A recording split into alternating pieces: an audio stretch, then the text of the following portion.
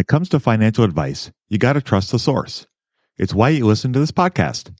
When I'm looking to upgrade my wallet, I turn to NerdWallet. Their expert team of nerds dives into the details to help you find smarter financial products.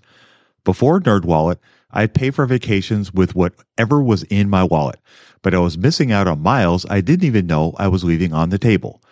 Now I've got a new card worth more miles and more upgrades. What could future you do with more travel rewards? A hotel upgrade? Lounge access? Wherever you go next, make it happen with a smarter travel credit card. Don't wait to make smart financial decisions. Compare and find smarter credit cards, savings accounts, and more today at nerdwallet.com. NerdWallet, finance smarter. As with all cards, credit is subject to lender approval and terms apply. When you need mealtime inspiration, it's worth shopping Kroger, where you'll find over 30,000 mouth-watering choices that excite your inner foodie. And no matter what tasty choice you make, you'll enjoy our everyday low prices, plus extra ways to save, like digital coupons worth over $600 each week. You can also save up to $1 off per gallon at the pump with fuel points. More savings and more inspiring flavors make shopping Kroger worth it every time. Kroger, fresh for everyone. Fuel restrictions apply. I love this podcast because it crushes your dreams of getting rich quick. They actually got me into reading stats for anything. You're tuned in to the Investing for Beginners podcast. Led by Andrew Sather and Dave Ahern. Step-by-step premium investing guidance for beginners. Your path to financial freedom starts now. Starts now.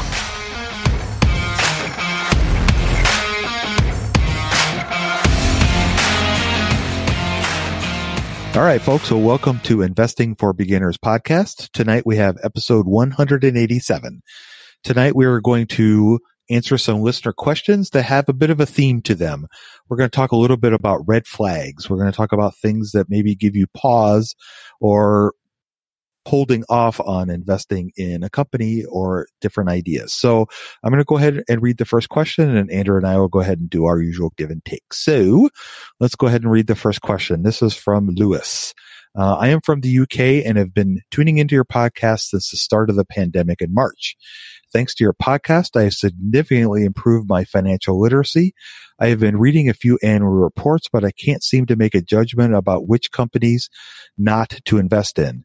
I can make such a judgment when looking at metrics because it is black and white.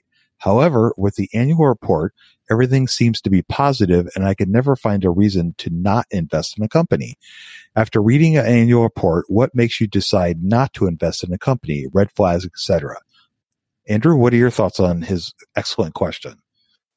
Thanks for that question, Lewis. It's a good one. So I'll think back to one I did recently with a company I was looking at. It was a medical distribution company. And so I didn't at the time really know how a medical distribution company worked.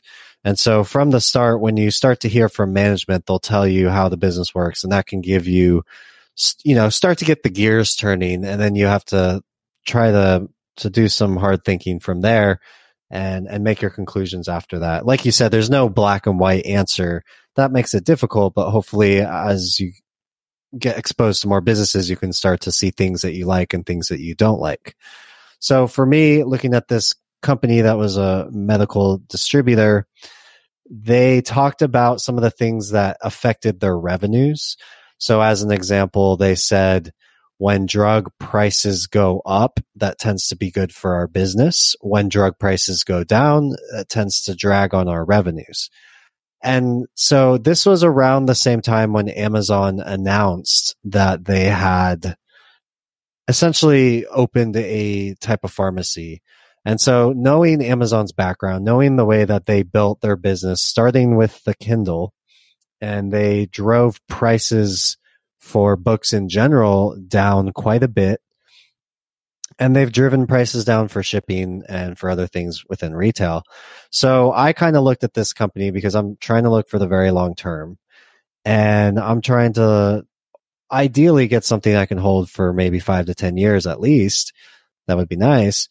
And so I know that when Amazon comes in and they're such a big player, that they're going to start to drive prices down. And so while that's probably going to be good for the consumer, It's probably going to be good for insurance companies to not have to pay such high prices on these drugs.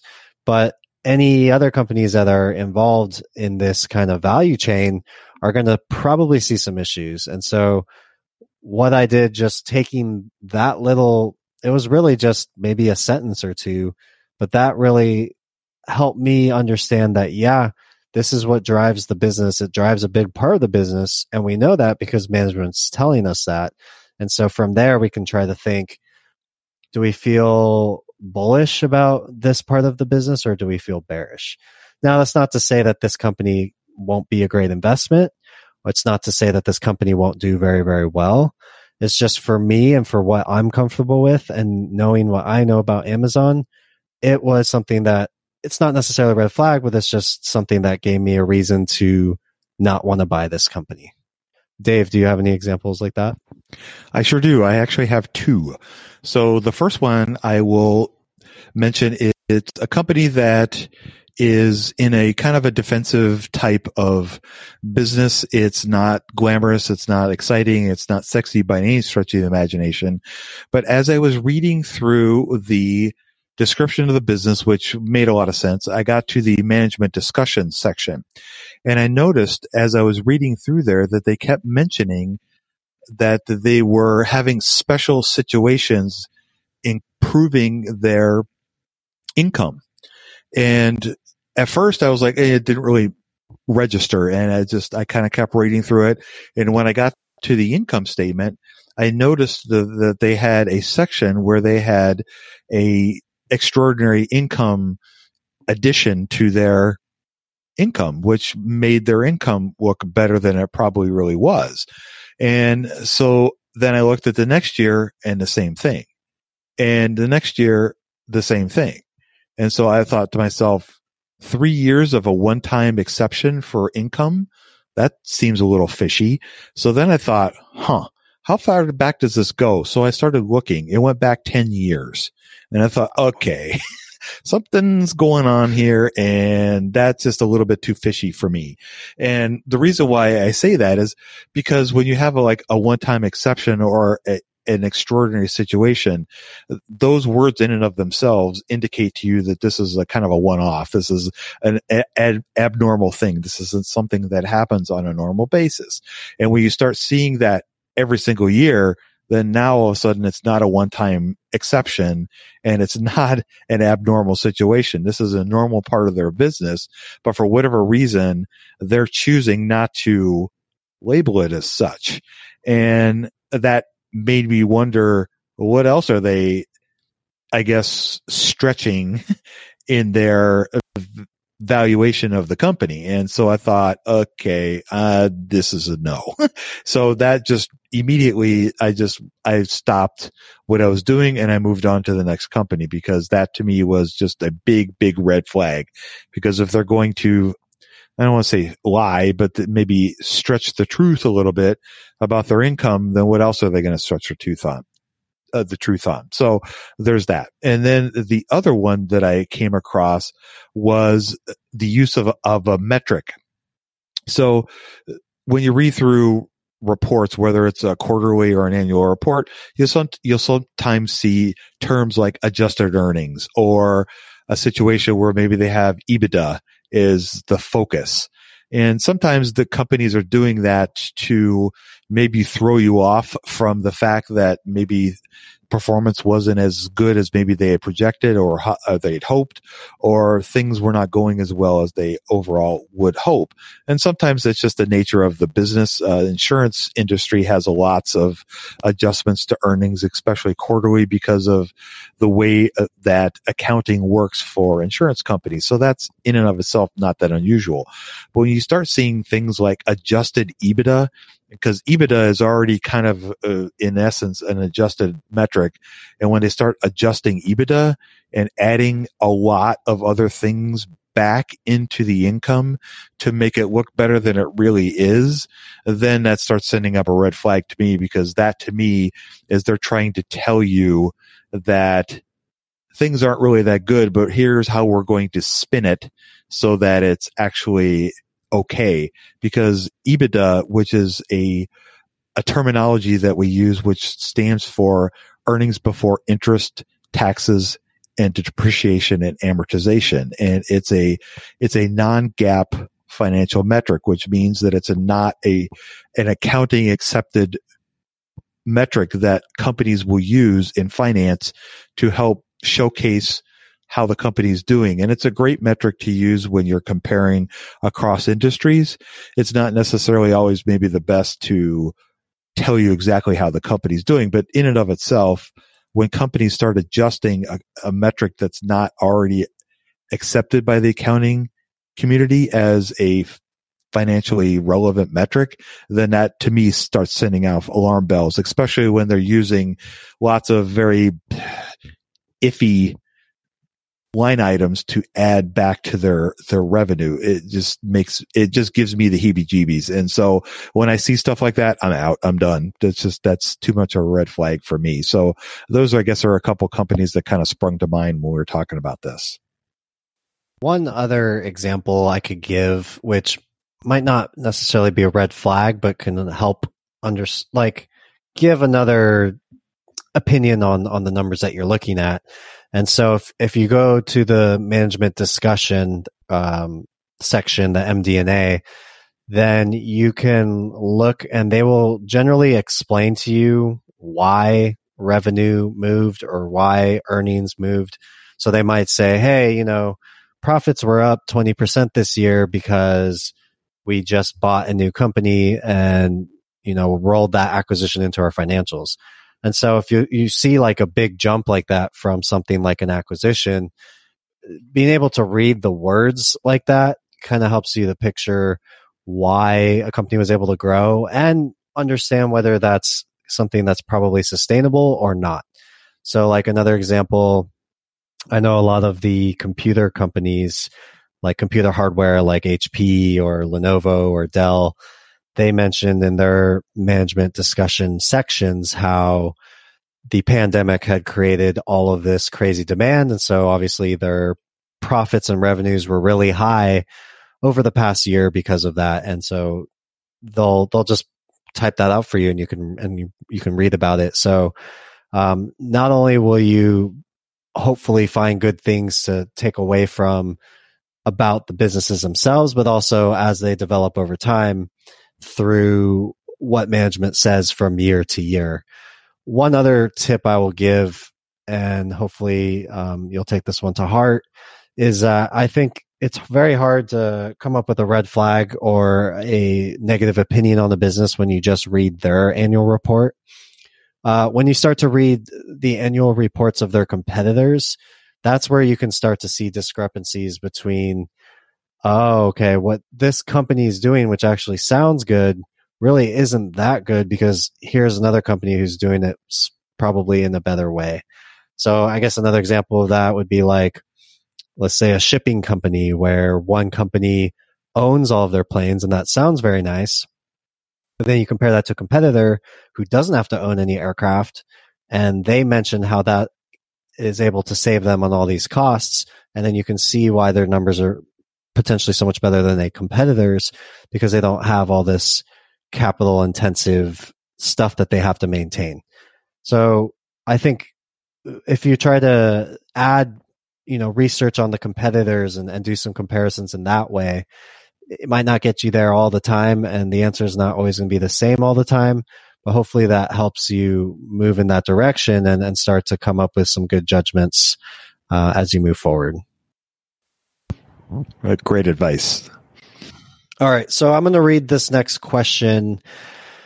I'm going to leave some of the stuff out because it's a little bit personal. I talked to this listener and reached out to her personally because it was a sad story. So I'm not going to mention her name or anything.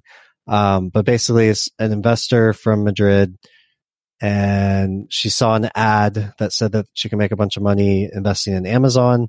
She got on a platform called ForexTB, and she said it went very well in the beginning, but then I lost it all. And she had 7,000 euros, and now she has 47 euros. And she was asking if she could reinvest those 47 euros in my VTI product and if it would help her make the money back.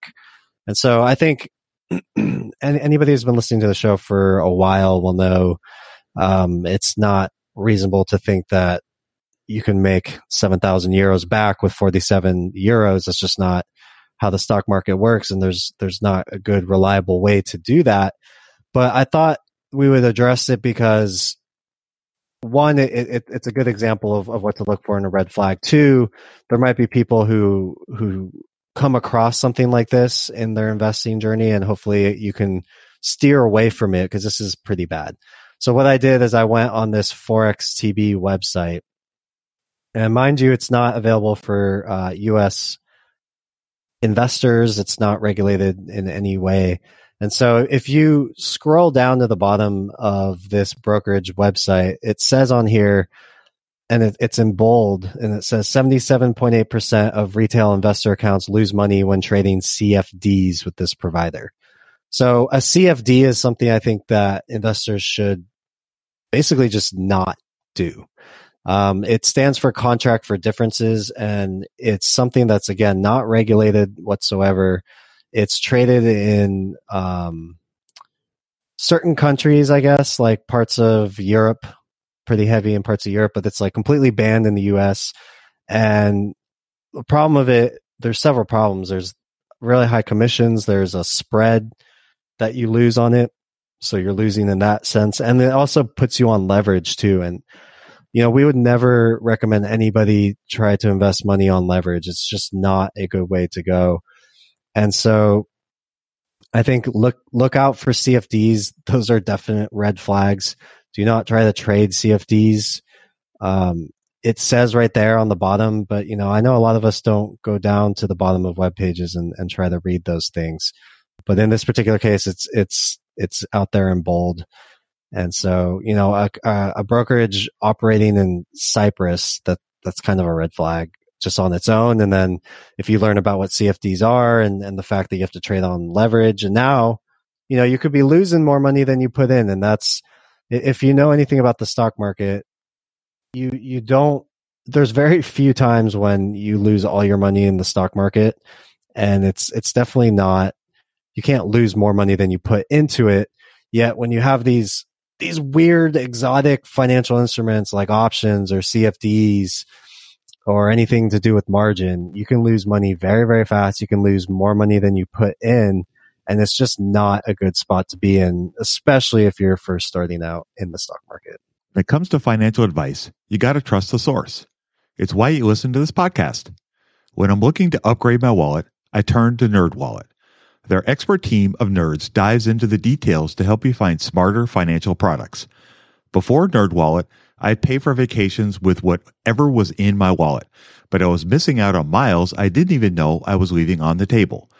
Now I've got a new card worth more miles and more upgrades. What could future you do with more travel rewards? A hotel upgrade? Lounge access? Wherever you go next, make it happen with a smarter travel credit card. Don't wait to make smart financial decisions. Compare and find smarter credit cards, savings accounts, and more today at nerdwallet.com. NerdWallet, finance smarter. As with all cards, credit is subject to lender approval and terms apply. Budgeting was always a challenge for me. I struggled to find the best way to keep track of all of my money, not to mention all the time tracking down receipts, cataloging expenses, and trying to figure out what went wrong with my air quote system until Monarch Money. Monarch Money allowed me to easily see what is going on with my finances, helping me get a better handle on my spending, budgets, and more. It's my go-to app every day, more so than my bank, because I can quickly see where I am with my budgets and spending, allowing me to invest more and spend time on the things that I want to do. It's my GPS for money. Monarch is the top-rated all-in-one personal finance app. It gives you a comprehensive view of all of your accounts, investments, transactions, and more. Create custom budgets, set goals, and collaborate with your partner. And now get an extended 30-day free trial when you go to monarchmoney.com/beginners. Unlike other personal finance apps, Monarch's simple, intuitive design makes it so easy to set up, customize, and use. Monarch has built-in features to collaborate with your partner, family, or financial advisor. Invite them to your account at no extra cost, and they'll get their own login info and a joint view of all of your finances. Monarch is the most customizable budgeting app. Change the layout of your dashboard, toggle between light and dark mode, create custom budgets and notifications, set up automatic rules for transactions and notifications, and more. In fact, Monarch Money is one of the first to bring you direct Apple Card, Apple Cash, and savings syncing with the latest iOS 17.4 update. Now you can sync your wallet directly for seamless budgeting. After trying out Monarch for myself, I understand why it's a top-rated personal finance app. And right now, get an extended 30-day free trial when you go to monarchmoney.com/beginners. That's monarchmoney.com/beginners for your extended 30-day free trial. Hey, do you have trouble sleeping? Then maybe you should check out the Sleepy Podcast. It's a show where I read old books in the public domain to help you get to sleep. It was the best of times. It was the worst of times. It was the age of classic stories like A Tale of Two Cities, Pride and Prejudice, Winnie the Pooh. Stories that are great for adults and kids alike. For years now, Sleepy has helped millions of people catch some much-needed Z's, start their next day off fresh, and discover old books that they didn't know they loved. So, whether you have a tough time snoozing or you just like a good bedtime story, fluff up the cool side of your pillow and tune into Sleepy. Unless you're driving, then please don't listen to Sleepy. Find Sleepy on Spotify or wherever you get your podcasts. New episodes each week. Sweet dreams.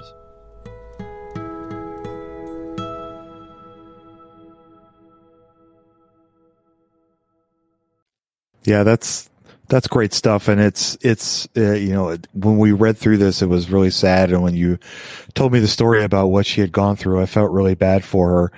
And maybe you could take a moment and explain leverage and margin a little bit so people can kind of understand what that kind of is. Yeah, it's basically borrowing money from a broker. So they will, let's say you put $100 in, but you want to start investing like 1,000 or 2,000. A broker might let you do that. And it's like you're putting a little down payment and you're paying fees to be able to trade on borrowed money. The problem with doing that is, at least with a house, you get to stay in the house as long as you pay the bills. If you're trading on margin, if your trade starts to go the opposite way, they're going to give you what's called a margin call. And so what you have to do now is you have to put up more money in order to just keep your account active and to keep that trade open.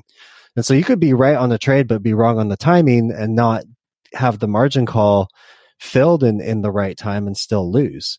And so, outside of all of that, it's just everything about it's bad. You're not compounding money. You are literally losing money as time goes on, and you have the potential for it to blow up in your face.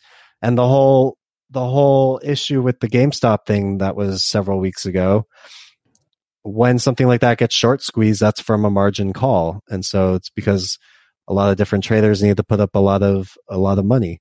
So there's just a lot of problems with margins, very risky, and it's not something I think the average investor should look at. I would agree with that. Thank you for explaining that. All right. Let's move on to the next question. So I have, hello, Andrew.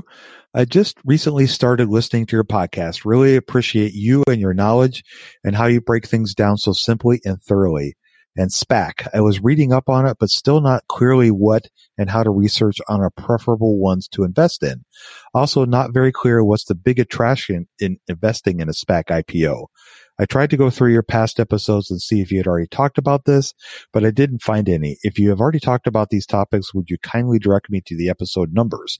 Well, we haven't, Ellie. So Ellie was the person who wrote us this. So Andrew, I know you know a little bit about SPACs. So would you like to, drop some knowledge on us, please?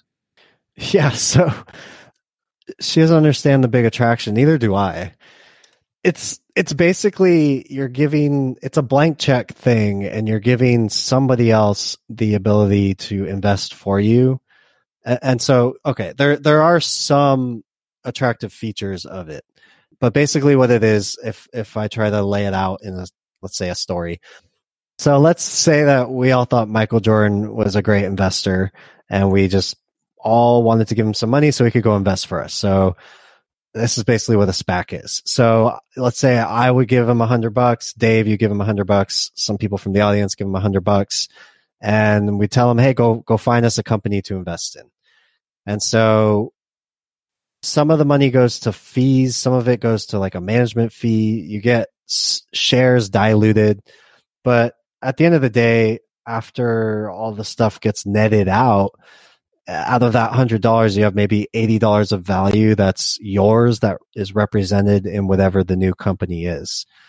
Now, if you're like one of the first people to get Michael Jordan money, you might have like a warrant, which gives you some additional claims and some additional options. But not all investors are getting into SPACs are doing it early, and they're not all getting these warrants, which was kind of the whole financial point of having some sort of an advantage with it. But basically, you're putting a lot of trust into somebody else to go out and buy a company.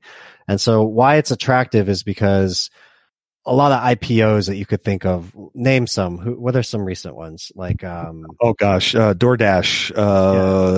Airbnb are two that spring to mind recently.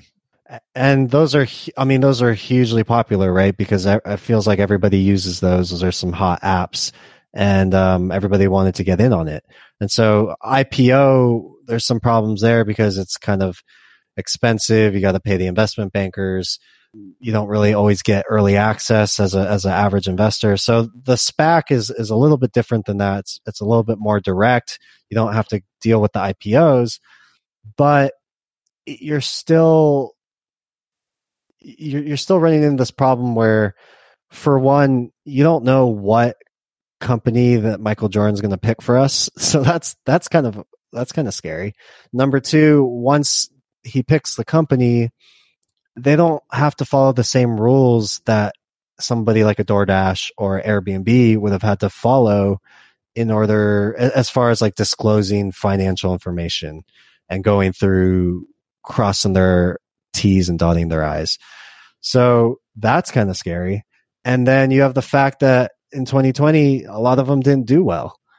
I think of it almost like small businesses, We kind of all know that a lot of small businesses don't do well, but you don't hear about the small businesses that don't do well. They just kind of go away, right? We always hear stories about the most successful ones and the biggest ones that got so massive, right? And had such great success. You don't hear the stories of the ones that fade away, and SPACs are very similar. IPOs are actually similar to that too. And it's just because capitalism is just a very intense place, and it takes a lot of failure to bring out really the best of companies. And so it's not a good deal, in my opinion. I don't like the fee structure. I don't like the incentives. I don't like the fact that you don't know what you're putting your money into other than it's a person. And so those are some of the things that I think make SPACs scary and the reason why we don't recommend them. What's the best way to get started in the market? Download Andrew's ebook for free at stockmarketpdf.com. Yeah, amen to that.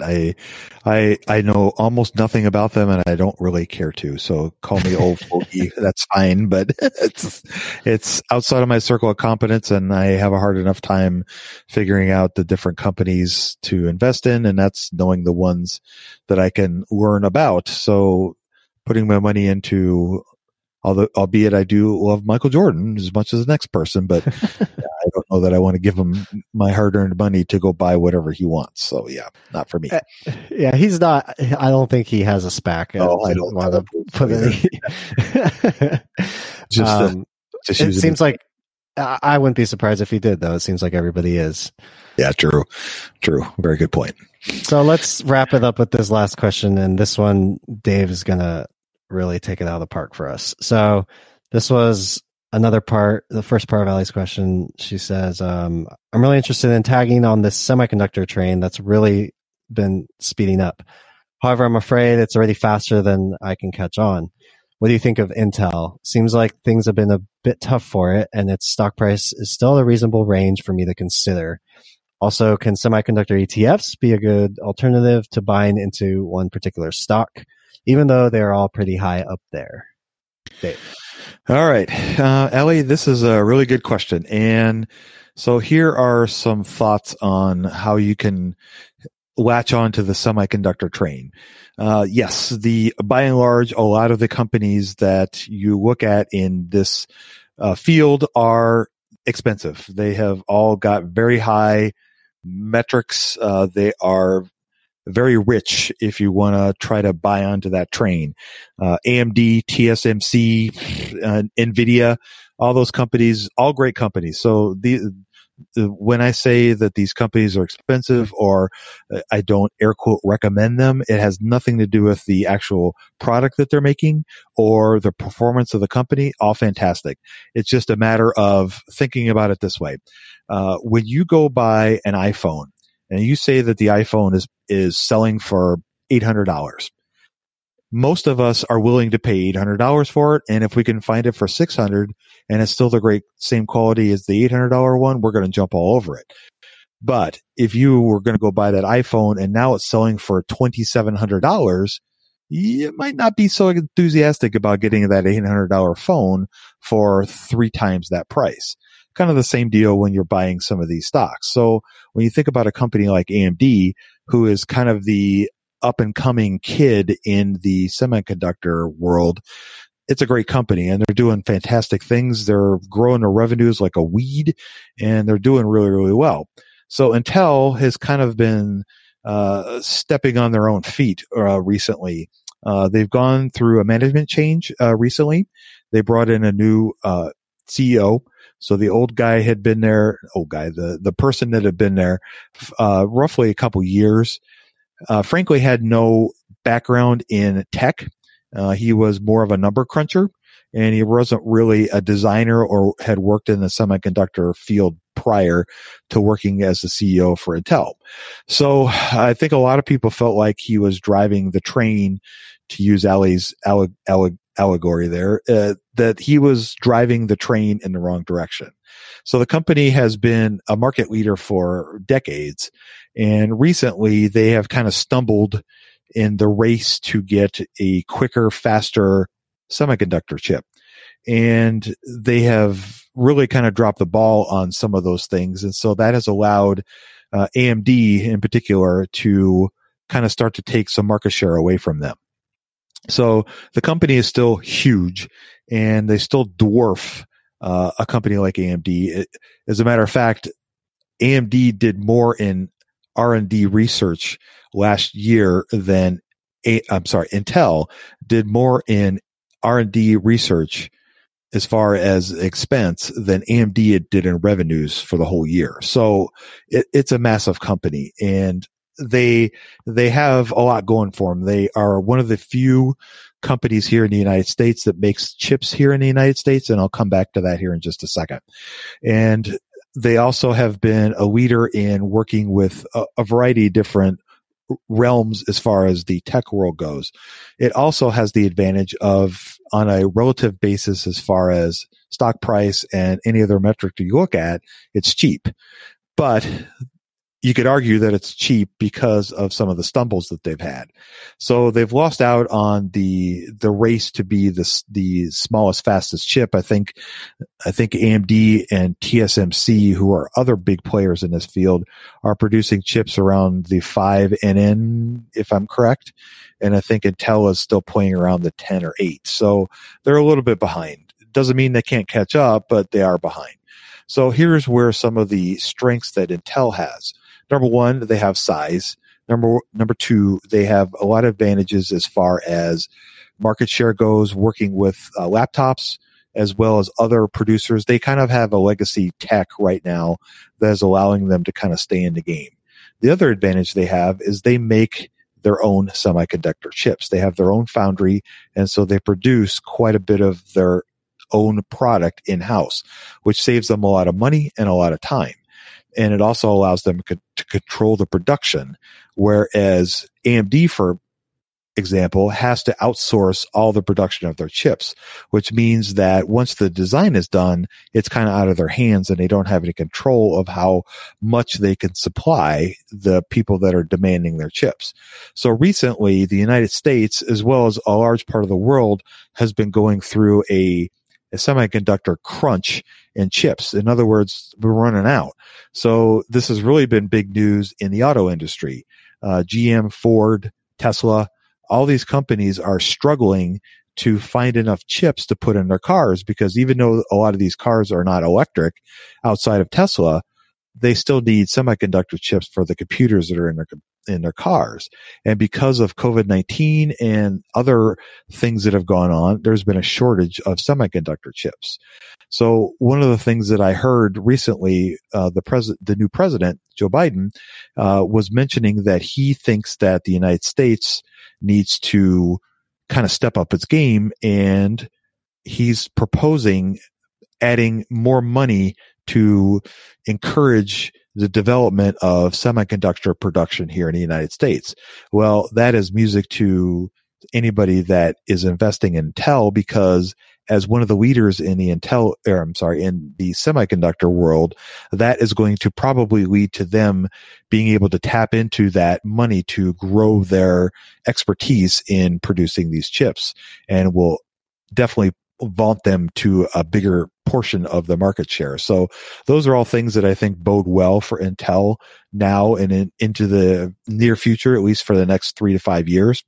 And then as far as the second part of her question, the semiconductor ETFs, I'm going to be honest with you, I'm not as up on those as I probably should be, but I would imagine that there will probably be some options out there if you don't want to pick one particular company, if you don't want to pick a company like Intel, for example, for whatever reason you think they're too far behind, or you don't think that there's an opportunity for them to catch up, or they've lost too much market share and the momentum is not with them, whatever it may be. And those are all valid concerns for sure.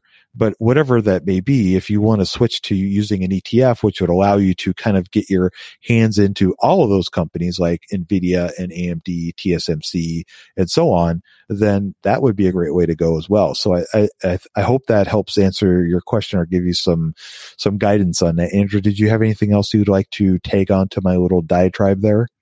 That's a good one. All right, folks. Well, that is going to wrap up our conversation for this evening. I wanted to thank everybody for reaching out to us and sending us those fantastic questions. Keep them coming, guys. This is awesome. You guys are sending us some really great stuff. Gives us a chance to really dive into some things and help you guys learn a thing or two. So without any further ado, I'm going to go ahead and sign us off. You guys go out there and invest with a margin of safety. Emphasis on the safety. Have a great week, and we'll talk to you all next week. We hope you enjoyed this content. 7 Steps to Understanding the Stock Market shows you precisely how to break down the numbers in an engaging and readable way with real-life examples. Get access today at stockmarketpdf.com. Until next time, have a prosperous day. The information contained is for general information and educational purposes only. It is not intended for a substitute for legal, commercial, and/or financial advice from a licensed professional. Review our full disclaimer at einvestingforbeginners.com.